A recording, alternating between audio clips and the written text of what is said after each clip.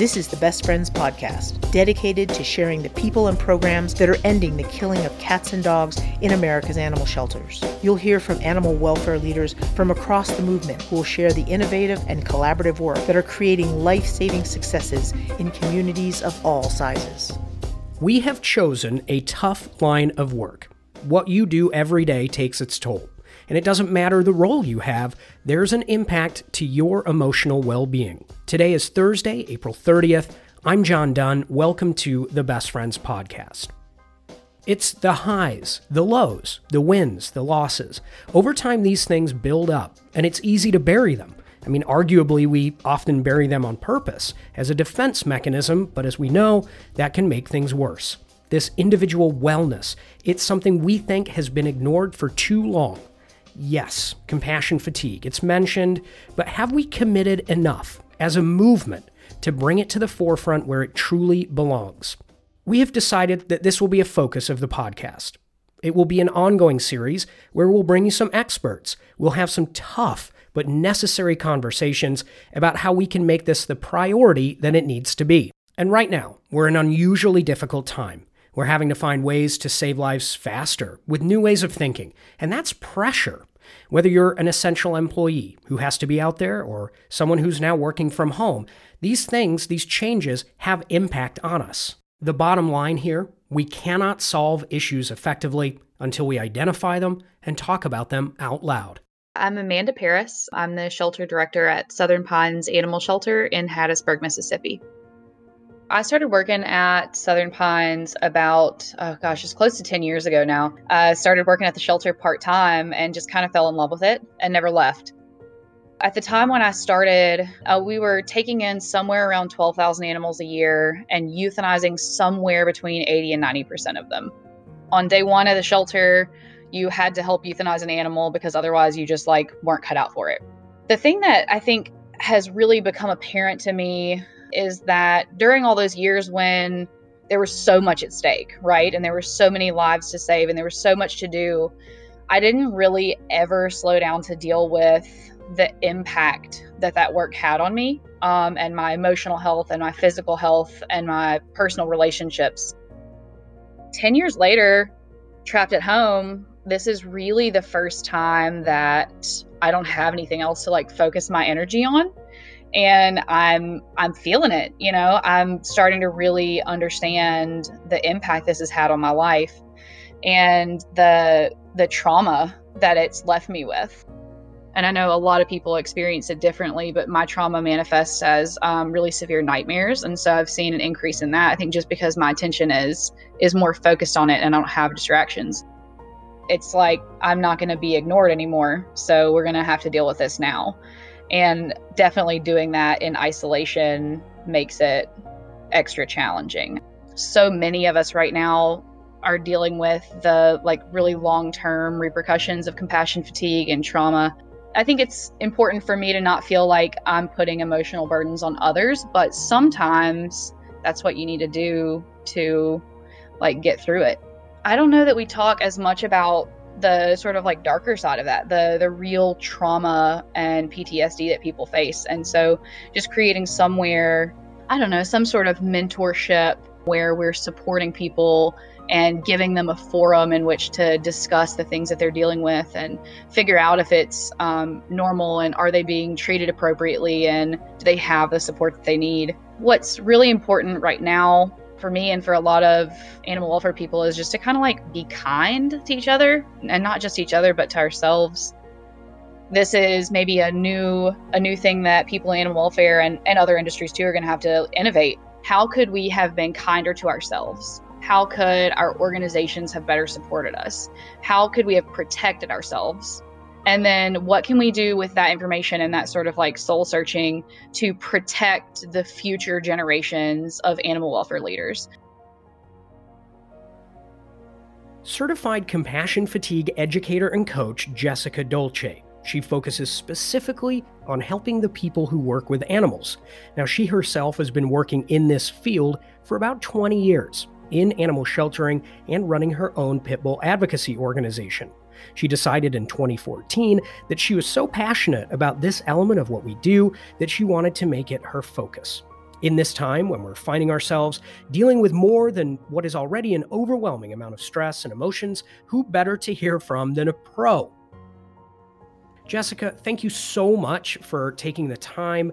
We made the title for this episode Compassionate Badassery, and I'm sure people are wondering just what that is. So maybe a great place to start would be for you to explain yourself and why you use that term. I'm thrilled to be here to talk with you and to everyone who's listening, because you all are my heart. I love all of you so much and what you're doing, and it's really my privilege to do whatever I can to support you all doing the really challenging work that you're doing. So I came up with this idea of practicing compassionate badassery as a way to talk about how we approach this work, and it's really applicable right now in COVID-19. So I'll tell you a little bit about what I mean when I'm saying that, and then we can get into maybe how do we apply this idea in the circumstances that we're in right now. So practicing compassionate badassery is really shorthand for taking care of yourself while you're caring for others. That would be the most simple way of putting it.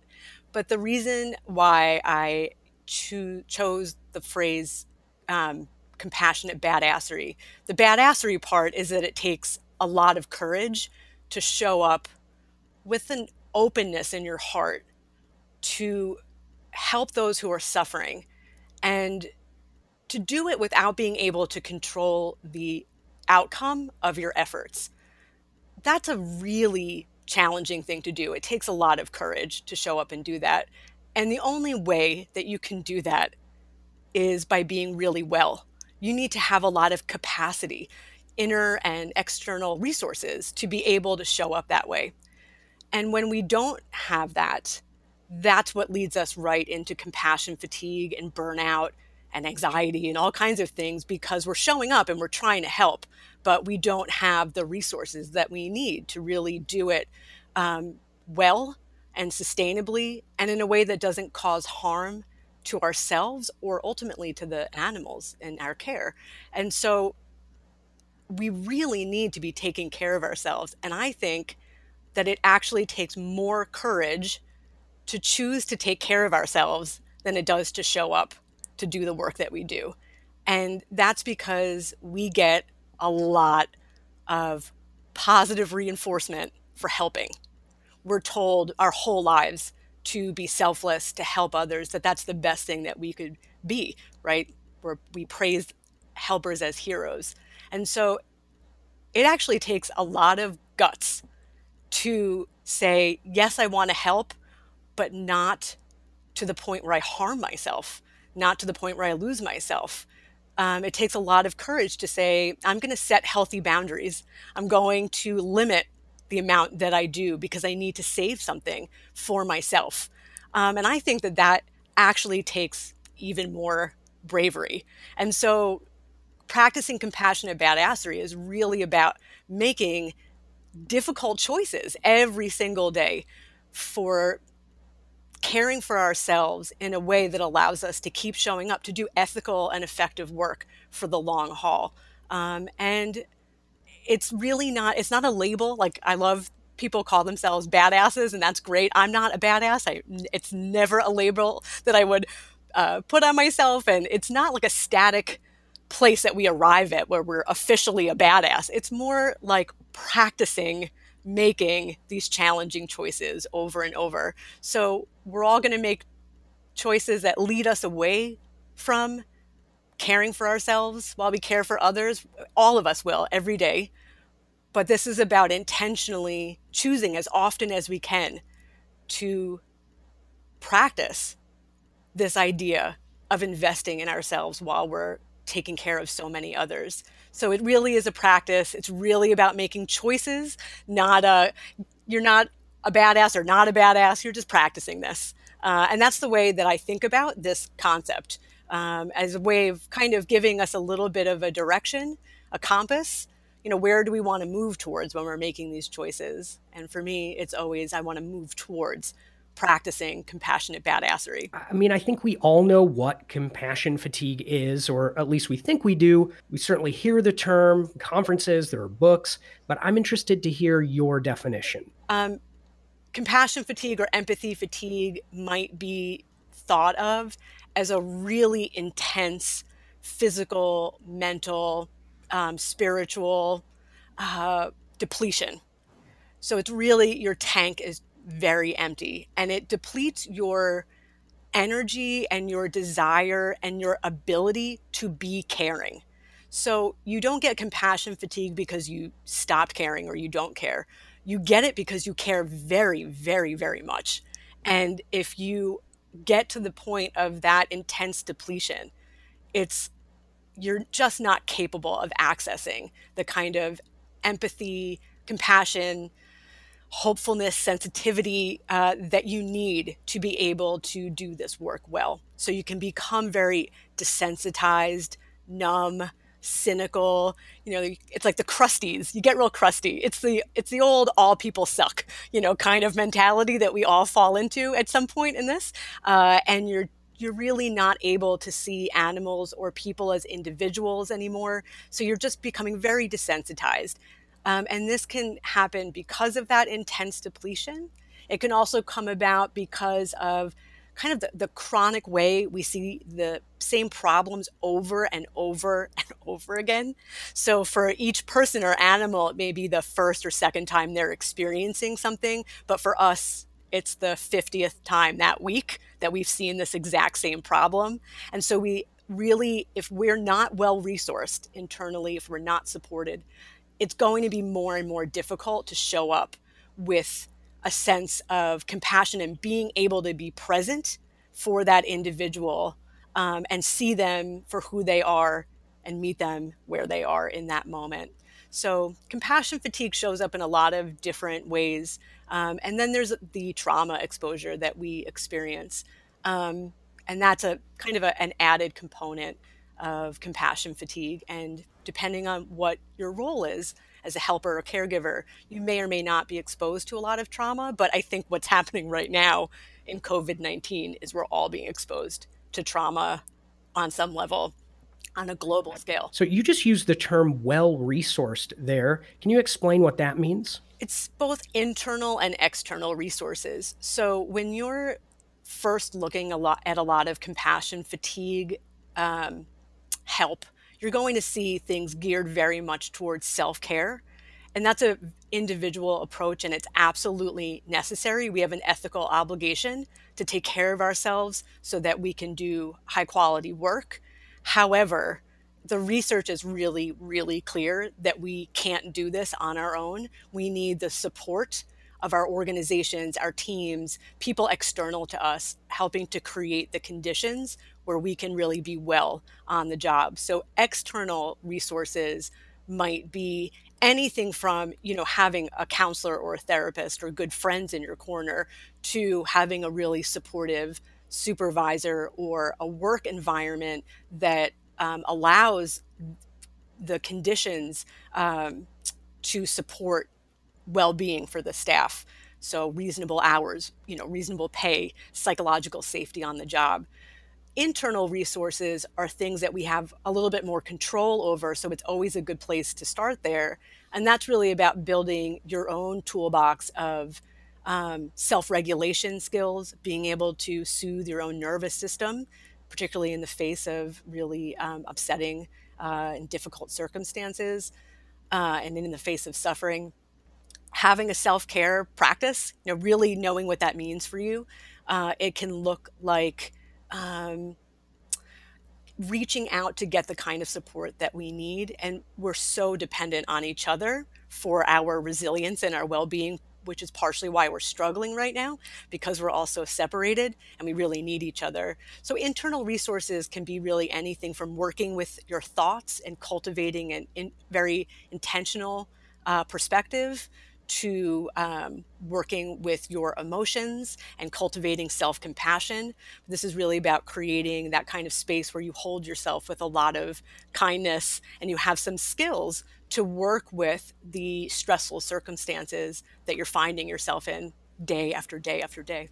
you're a professional at this, but I know that that doesn't mean that you don't need help. I mean, you're absorbing a lot of this type of energy to help people, and that's quite a burden, I would guess. So, how do the pros get through this? Like, what are the things that you turn to, the structure that you've built to keep yourself whole? So I mean, I have a support crew. Like I have my own therapist that I see when I need. I have my own coach that works with me. And so I have that support team. I have a couple of really good friends that I make time for every single week so that we can talk. And we used to walk and talk. Now we're just talking because we have to be apart, but really making time to be together.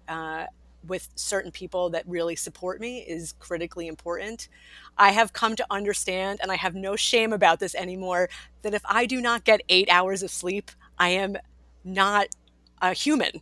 And I can eat junky food and I can not exercise and I can be okay. But if I do not get a really solid night's sleep, I'm just not any good. I'm anxious and I'm reactive. And so I have prioritized sleep above almost any other self-care activity because it makes the biggest impact when I'm not getting that. And so that's what I would say to anyone listening. Usually within sleeping, eating, exercising, and like social relationships, those are like 4 cornerstones of wellness.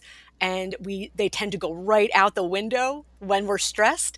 And I would pay attention to those 4 and how they change for you. And usually for each one of us, one of those things has a massive impact on our ability to function. So for me at sleep, I really prioritize that. And I have a really solid cutoff time for work at night. And I work from home. So I'm with all of you right now that are, challenged by figuring out boundaries when your office is in your home. And so I have over the years come up with some pretty solid transition rituals to help me shift out of work and make sure that I have that evening where I'm not stuck to the computer all night long. I, I don't know what the biggest stressor for me right now is, if I had to pick one, but of course we're all different, and changes in our home, work, concern for family members, our pets. I mean, straight up, probably my biggest fear is the fear of getting sick. I know this is all about like flattening the curve, but I don't want to get it. And the other thing for me is the news. Like I get done with, a long day of work and I go get caught up on the world. Like, and what is the world right now? Well, it's COVID news, it's numbers, projections, and of course, like the politics of it. So then to wash that down, I hit social media and get caught up there. So Twitter and Facebook. And I know it's not good. So please tell me to stop doing that. Yeah, so I teach a class on boundaries and we do a whole section just on technology and setting internal boundaries with yourself about what you're going to allow yourself to do. So the point of me sharing that is that it's a struggle. I don't know anyone that doesn't have some sort of challenge with this. What I would say is that there's a lot of areas, shades of gray between how we typically use social media and taking a full sabbatical. There's a really great book called Digital Minimalism. I'm trying to remember. Cal Newport, I think, is the author. And it's really about being very intentional about what platforms you use and why you're using them, and making sure that that platform is the absolute best way to achieve whatever your goal is. And so for me, I really changed the way I use Facebook. I no longer really use it personally. I changed my whole feed.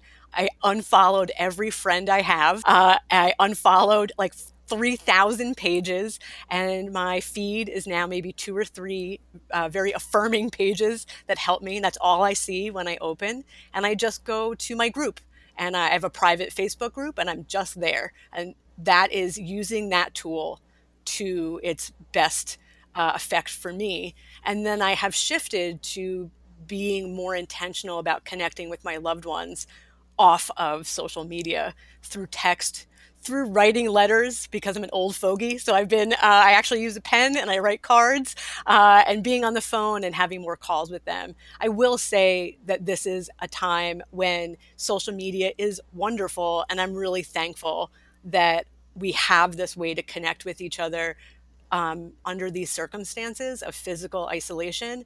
But, we still want to be really mindful of how we're engaging with it. So, is it something that is energizing us or helping us to feel supported? Or is it just keeping you hyper vigilant, and is your adrenaline spiking every time you log on? How are we using it? Paying attention to how we feel, and being really deliberate about maybe the boundaries we want to set around it. Like, I do not check social media after a certain time at night because I know it will wake me up uh, in a lot on multiple levels. And so you can still be really connected and have boundaries. It doesn't have to be either or. You can be there and set limits about how you want to engage and who you want to engage with.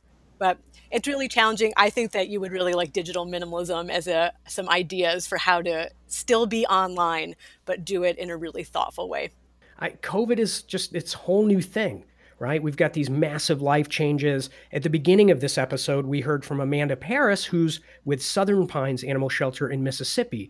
And she talked about how her new life, her now life at home, is offering this space to be able to have her realize and feel the trauma from the last 10 years of her work in this field. So, given what we're hearing from people like Amanda, who are maybe for the first time ever feeling this, what has COVID-19, I guess, meant for you and your work? What are you seeing? So, what I am enjoying about this, if I'm allowed to say that I'm enjoying part of COVID-19, is that it is helping people to come to this work more urgently. So we all were struggling with compassion fatigue or stress or anxiety before this hit. And this just blew it open in such a big way that people are more willing to, I think, show up and engage in the work that we need to do to be well. And so I'm running a series of 4 webinars right now where we're working on building these skills together. And the engagement is so much higher than a normal class. People are really ready and willing to do this work.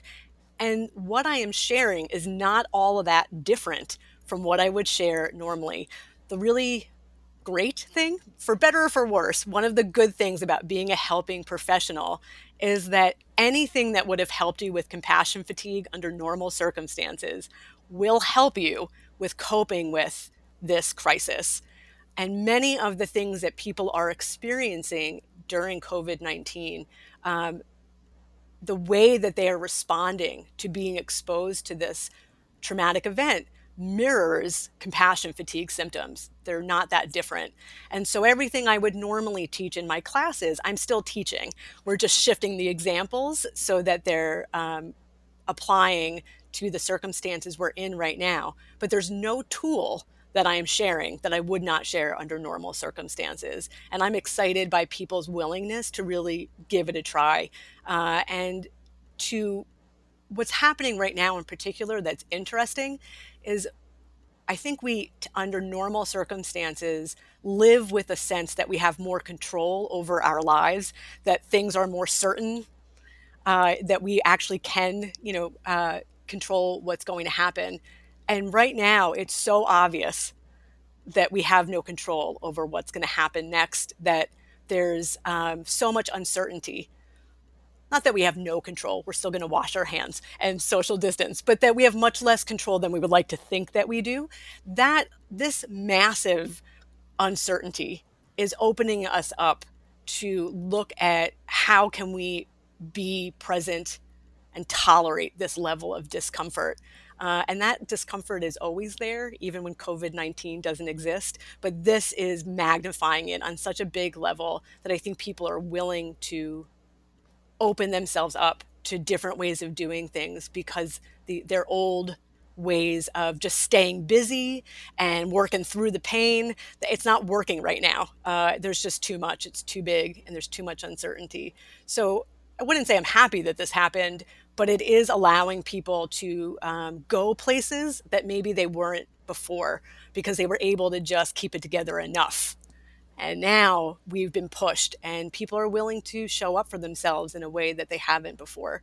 And I'm happy for them that they are here and ready to invest in themselves.